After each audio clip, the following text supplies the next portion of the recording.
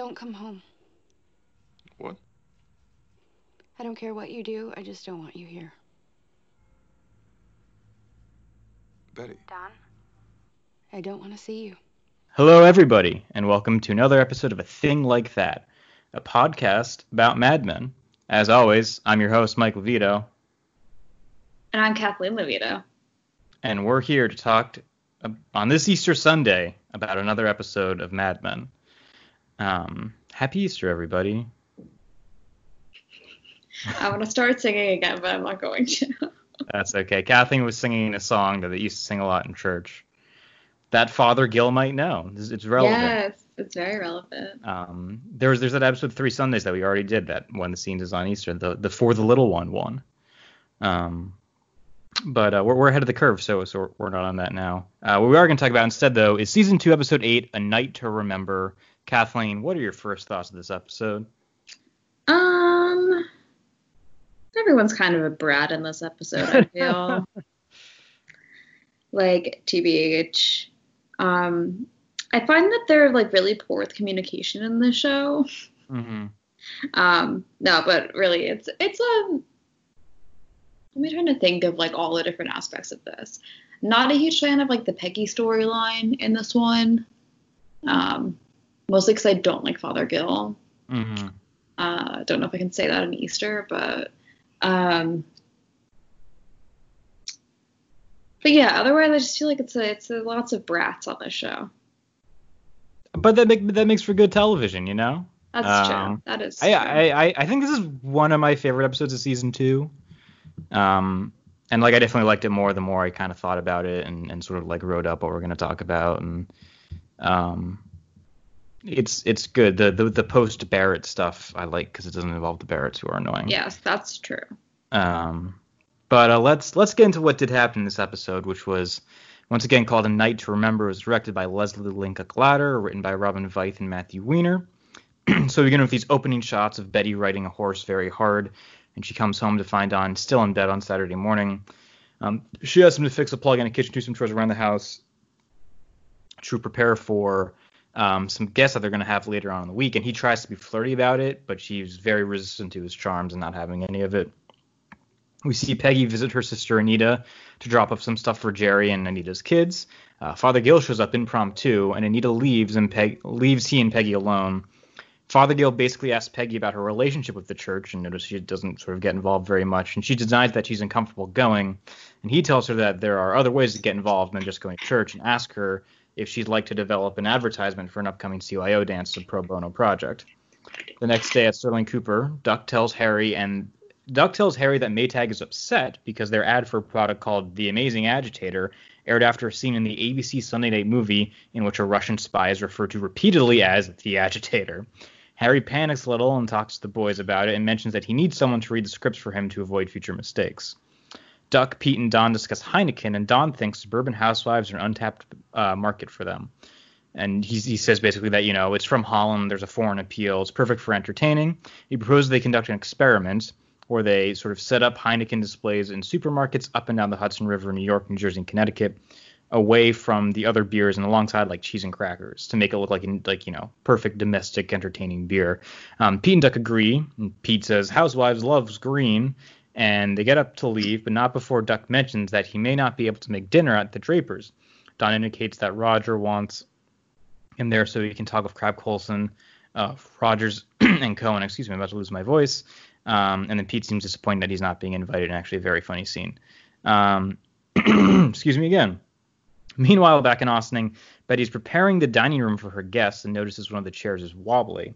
She tries to fix it, but in a fit of rage ends up smashing it against the floor repeatedly as her children watch from the TV room kind of freaked out. Back at Sterling Cooper, Roger initially tells Harry that he'll have to read all the scripts by himself, but then assigns Joan on a temporary basis to help Harry out, which Joan actually seems to be pretty excited about. Peggy gets a call from Father Gill about the flyer for the CYO dance. He says the committee has some objections. Peggy tries to get Father Gill to deal with it, but he insists that she talk to the committee instead. That Sunday night at the Draper residence, the Drapers, Starlings, and Coulsons and Duck, whose date allegedly had to cancel, gather for their weird little dinner party. After drinking a bunch, they gather around the dinner table where Betty announces the international theme of the dinner, which includes, quote, beer from Holland, namely Heineken.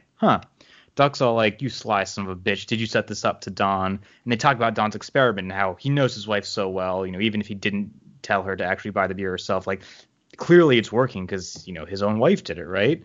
And Betty's kind of offended and taken aback, doesn't really know what to do with this, but she just kind of, rolls with it. Peggy tries to pitch the CYO flyer to the committee. She says it promises the kind of hand-holding that leads to marriage, but they're not into it. And after they leave, Peggy complains that Father Gill should have had her back more, and he kind of apologizes to her for having to do more work. Joan is at her apartment reading scripts when her fiance Greg walks in with Chinese food. She talks about how much she's enjoying these scripts, but Greg is like, you shouldn't be working. You should be, you should have a guy who's giving you all the things you want. You should be watching these shows instead of reading them. He's clearly not catching on about what she's enjoying about the whole process, and he's kind of looking to set up a more traditional setup in their home. After Betty's guest leaves, she confronts Don about being, quote, humiliated at the party, and then accuses him of having an affair with Bobby Barrett. Don stridently denies everything, and then they end up kind of going to sleep. Don goes to sleep first. Betty finds him in bed. Instead of staying in bed with him, goes to sleep in Sally's bed instead. The next morning, Don comes down to find Betty still in her dress from the night before, which kicks off this whole day for Betty, where she initially just kind of sits in bed smoking and drinking wine, and then she rifles through Don's closet trying to find evidence of an affair. Then she goes through his desk trying to find evidence of the affair, but all she finds are napkins with ad ideas written down. At Sterling Cooper, Duck, Don, and Pete have a meeting with Heineken in which they say their experiment is successful, and Duck interjects and tells the story about Betty, even suggests publishing her menu verbatim in women's magazines. Heineken is impressed and asks them to start rolling out a campaign. Harry and Joan meet with clients, and Joan displays a real talent for figuring out which shows will be must-watch and which shows they should buy ad time on. Clients are very pleased. Roger calls Harry into his office to congratulate him on a good job, and Harry's like, well, Joan was a big help, but Roger's like, yeah, let's hire a full-time guy instead. Don comes home to find Betty still in her dress, on the bed. They argue some more. Don denies some more, and Betty's all like, I don't want to be like this, but she's clearly resistant to Don's touch and advances and kind of makes him sleep on the couch. It's a whole big thing. The next day Harry is chatting with his new hire, Dan Lindstrom, when Joan walks in. Harry tells Joan that Dan's the new head of broadcast operations and will be taking over Joan's script reading duties, much to Joan's shock and disappointment, which he tries to hide well. Peggy brings Father Gill into the office so he can make copies of the flyers. While in her office, which is also the copy room, of course, he asks her if there's anything she needs to talk about, noting that she doesn't take communion at church. He says God already knows whatever it is she did and that she can tell him anything, and asks if she feels like she's undeserving of God's love.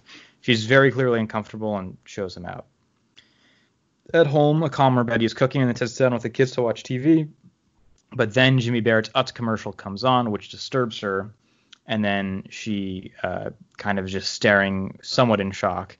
She calls Don and tells him not to come home. And then to close out the episode, we get a succession of shots of people coming home, from Joan undressing and finding a welt from her bra, Peggy sitting kind of blankly in the tub, and Father Gill sitting down by the riverside playing guitar. Don walks into a kitchen and pulls out a Heineken from the fridge, which turns out to be the Sterling Cooper kitchen. He sits down at the table, and the camera begins to pull out. That's how it ends. Kathleen, what did we pick for a theme for this episode? We picked What Women Want. Why?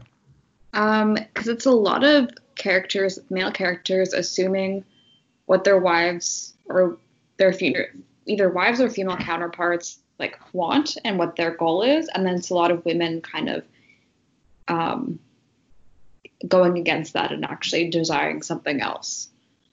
Yeah, it's a lot of, in some ways there's some similarities to like the Marilyn and Jackie episode, where it's like men are just kind of assuming, where it's like, oh, women want to look like this because men want them to look like this, and that leads to like this whole big thing of assumptions. But yeah, it's a lot of a lot of assumptions being made about what women want, and then them clearly being uncomfortable or even offended when they don't get what they want.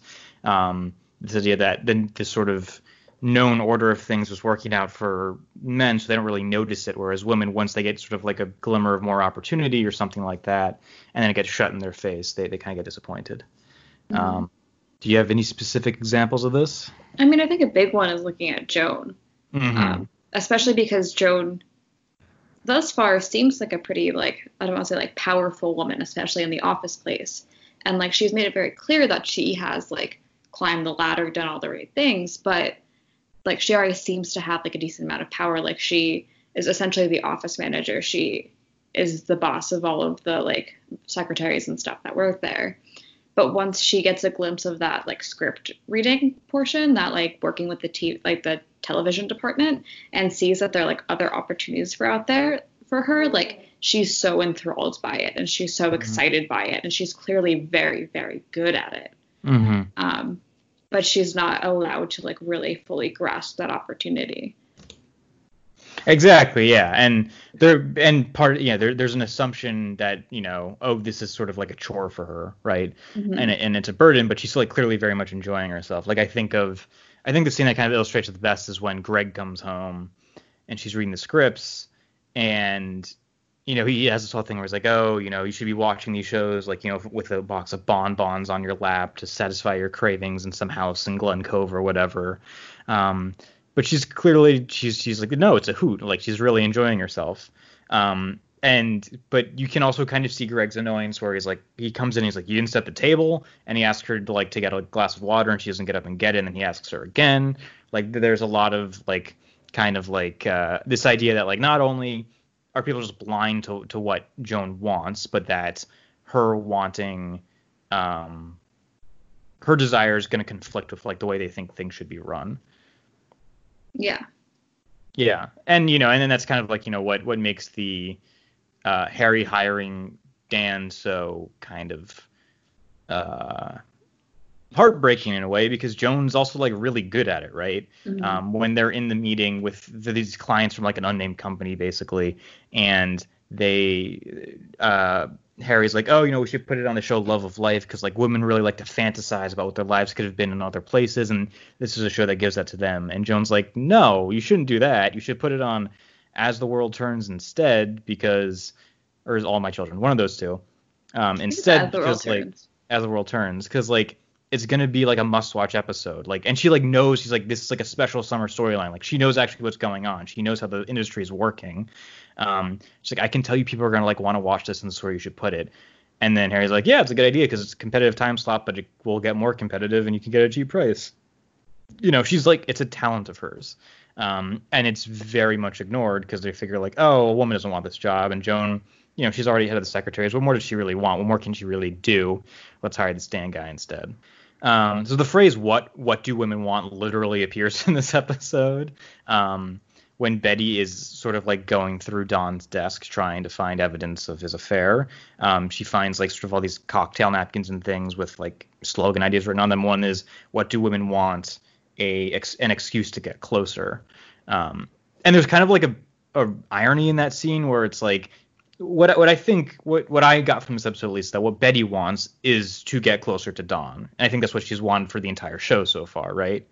And I think maybe she did feel like she was close to him on some level, even though we as the viewer know she isn't, because she doesn't know that he's not actually Don Draper, and she doesn't know that he's carrying on with all these other women, right? She doesn't know a lot about him. And so she wants that kind of intimacy and kind of a partnership, really, and Don just kind of denies her, really out of neglect more than anything else. He really just doesn't seem to care or notice that she has kind of like wants or needs besides having children and living in like a big house. And that's, she's not comfortable being kind of like a prop in his life. That's what kind of like ruffles her so much, that she feels like a prop during the whole Heineken bit. And she feels humiliated, and, the other irony is that she's actually very perceptive about Don. Like, she is actually correct that he is having an affair. And she says things like, you just can't help yourself, and things like that, which we know to be true. Don might be in denial that they're true, or he might secretly know they're true, but they are true. She's like, you never say you love me. He's like, of course I do. She's like, no, you don't, right? She's very perceptive about what he wants, or not what he wants, but like what he does, whereas he's not very perceptive, even though he is correct that women will end up buying the Heineken, or at least he seems to be correct. And Duck is like, oh, what's important for her is that she's the perfect hostess and the perfect wife. That's kind of, the assumption that Don makes about Betty's desires, when in fact, I think she does want those things in a way, but she also wants to actually feel close to her husband and have like a fulfilling marriage, which I don't think Don thinks is possible. Mm-hmm. Yeah. And I think especially because Don is such a secretive person by nature, because he literally stole someone's identity. Mm-hmm. Like, why would he be someone like, there's no reason for him to get close to someone, Yeah. So naturally, it's like what he is going to see in a relationship is the front of it. It's like, does everything look fine? Okay, then cool. It's a fine, healthy relationship, or it's a relationship that's going to satisfy, I guess. Yeah, I mean, like, sort of like obvious for his like role as an admin is that he's very concerned with like what things look like on the surface, and he knows how to like work with that given his double life. It's like as long as everything looks okay, it is okay, or at least people will think it's okay, and you'll be fine. Yeah. So yeah, I think sort of like the last in kind of the trilogy of, I guess, misunderstood women in this episode is of course Peggy and Father Gill. Father Gill assumes that Peggy wants to become more involved with the church and wants kind of a connection to the community. He has this whole spiel about how communion is not about communion with God, but also just a communion with people. When in reality, she just kind of seems like she wants to be left alone. She designs the flyers because she's asked to, and kind of like bullied a little bit into it by Father Gill. But the thing is, she also displays knowledge for what people want. She knows what the girls are going to want to see in a flyer, or at least to the extent that she's able to depict what they want in a flyer for like a church dance. And to that extent, she also kind of knows what the old church ladies want as well. You know, the girls want romance and dancing, and she says the kind of hand holding that leads to marriage, which I think is what she also assumes the old ladies want. It's like, oh, you know, this is going to be like a very chaste affair and all of that. And it makes sense, right? Because she's closer age-wise to the girls who would be going to the dance than the old ladies are, but they assume that they know better. And, you know, even Peggy's whole theory basically, where it's like, well, you know, it might look like it's just for girls, but the boys will go once they find out the girls are going. And the lawyer's like, no, that's not going to happen because they don't go to school together. And she's like, well, they go to church together. So she clearly like knows stuff that these people think she doesn't know. And yeah, it's just like a whole thing where it doesn't really seem like she wants to be involved with this group of people at all. But no. She's very much pushed into being it, and she's doing her best to make herself valuable to them, even though it's like pro bono work, right? She really has no reason to, but she's trying real hard, and she knows her stuff, but it's getting, like I said, ignored and sort of pushed to the side. Yeah. It's like, honestly, like, Father Gill, like, I like how he approaches this under, like, it'll help you become more in touch with the church. Really, he's just getting a free service out of her. Exactly, yeah. There's, so, yeah, I was reading, you know, the Matt Zoller Seitz book as I do before every episode, and, like, the other sort of, like, sub-theme, or maybe this is even, like, the Uber theme, and maybe what women want more of the sub-theme, but it's, like, exploitation, where it's, like, Peggy gets exploited by Father Gill because he gets a free advertisement. Mm-hmm. Joan gets exploited by Harry because he gets the script read. She doesn't really get anything in return. And Betty's exploited by Don because he's just kind of used as a prop for his different marketing experiments and just for appearances. Yeah. There's also just like a lot of different sort of like little juicy quotes that really help fill out this theme. You know, when Duck is like, oh, I don't know if I'll be able to make it to your place for dinner tonight. Don says, oh, I'm sure my wife would rather go see a movie instead.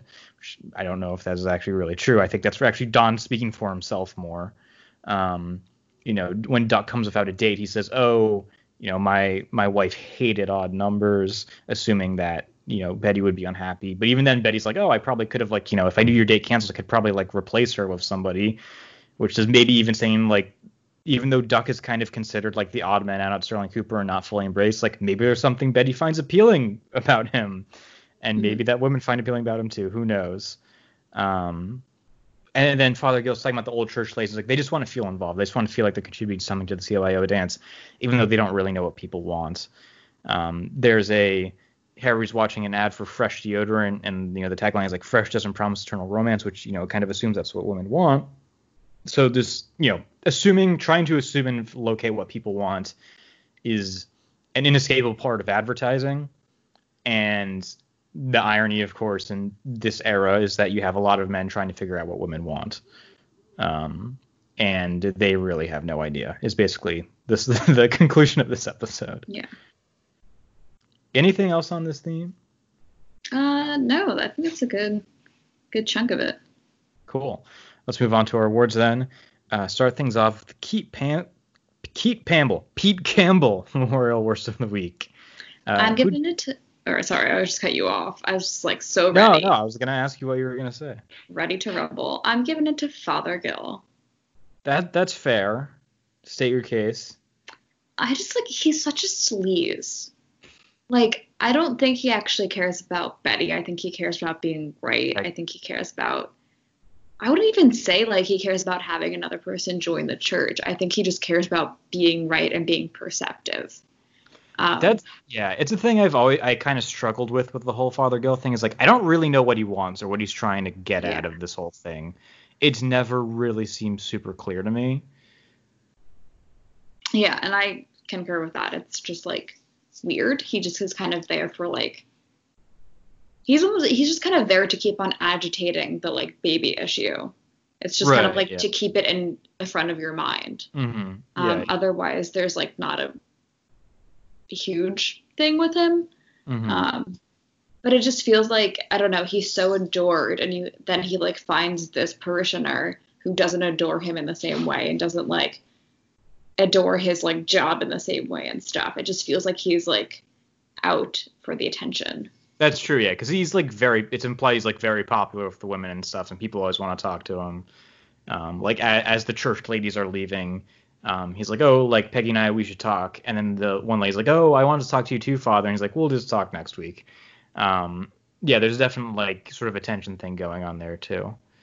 I actually had Dawn because he does kind of use Betty as a prop, and he's not very like. I was thinking like if you contrast the way Dawn handles Betty being upset in this episode with the way Betty with the way like Sal handles Kitty getting upset in the last episode, it's like night and day, which is Yeah. like kind of ironic considering Sal is just kind of like Sal is in like a sham of a marriage because he's trying to not appear gay, whereas Don's like ostensibly in like an actual marriage, but he just like completely ignores Betty's complaints about what happened, and he's denying a bunch of things he actually did, which is not always great.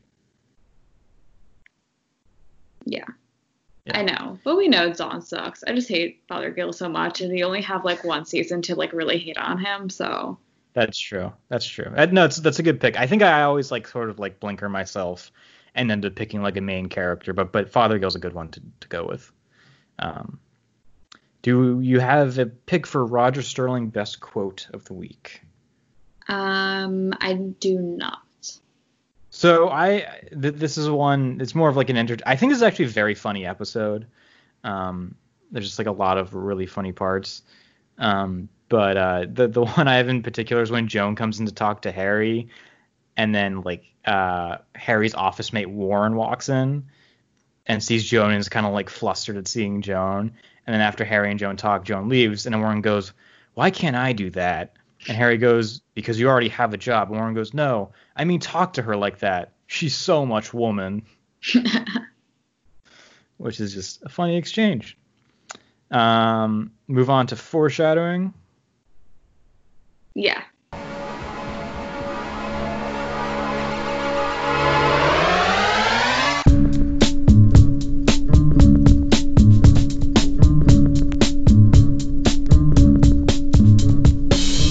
All right. Any foreshadowing off the top of your head?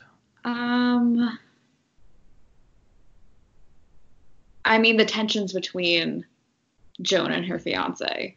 Yeah, sure. Absolutely. Greg, I think, will win many worst of the weeks later on. Yeah, for sure. And his sort of like clearly being irked that she hasn't had the table ready for dinner is the first sign that something is off. There's also the talk about Greg just like, oh, I just need to like finish up with my training. Greg will not finish up with his training, actually. He'll turn out to be a very bad doctor and will have to enlist in the military to actually become a doctor, which is not to impugn the good name of Army medics, but it's like he goes as a last resort to Vietnam.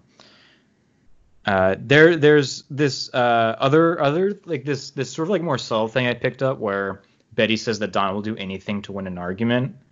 Or no, so Don, I think Duck says it actually when he assumes that Don sort of like made Betty buy the Heineken. It reminds me of like later on, like this is like season like 5 or 6, when they try to get like the Snowball account, and Michael Ginsberg writes the ad where it's like get hit with a snowball, and they're like hitting people with snowballs, whereas like Dawn has the one where it's like a devil like eating a snowball, and they're gonna like pitch both of them to snowball and see which one they like, but Dawn decides not to pitch Michael's and only pitches his, so that's the one they go with. Like that sort of like underhandedness and this like desire for like kind of like Fothergill, like for Dawn to be right and come out on top, I think is foreshadowed a bit here as well. Yeah.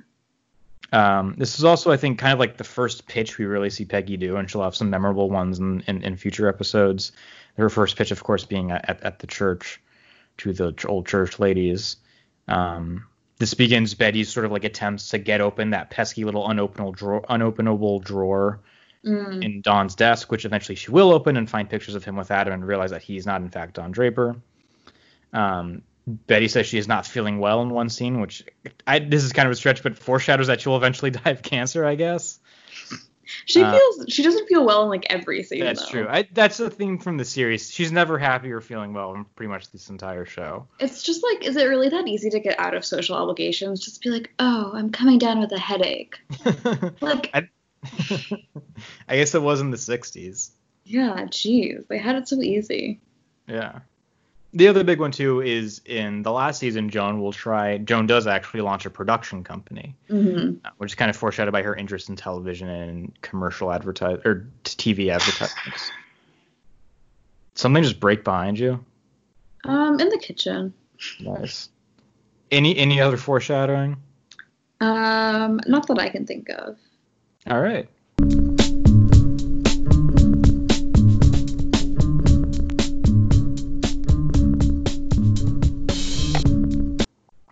Any final thoughts for this episode? I mean, this is like when we get to see like Betty start coming into her own. Both Becky and Peggy, I think.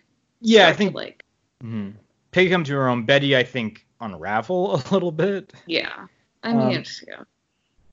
The one thing I will say is like I know like January Jones gets a lot of crap for like maybe not being like the best actress in the world. I actually think she's like pretty good in this episode. Yes, and she does like depressed and like bummed out Betty well. Which is why she's bad at every other Betty, because she always looks depressed and bummed out. I guess so. Her like Instagram has been like the talk of Twitter during like the whole isolation thing. She's just been posting like really weird stuff of her just like being like clearly drunk and like talking about like Post Malone and stuff and like wearing weird masks and stuff.